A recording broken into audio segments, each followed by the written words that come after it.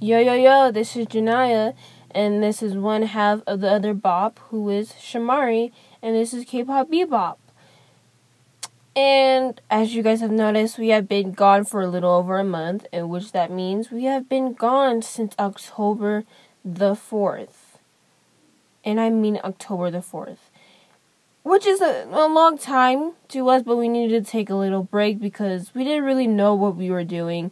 And when we got into this whole podcast industry, I just dove in without knowing what I needed to do, as I am the owner of the podcast. So since then, there has been lots and lots, and I mean a whole lot, of K-pop news, such as Jungkook's accident to Sully's death, and I'm sure every K-pop fan is impacted by her unimaginable death, and hopefully her death can bring light to those companies who don't know what's going on with their idols' minds, and hopefully that will help them understand a little bit. But to save that for our other episode, we are hoping to record next week and hopefully have new ideas. So stay tuned for the next couple of weeks and support us as we go through.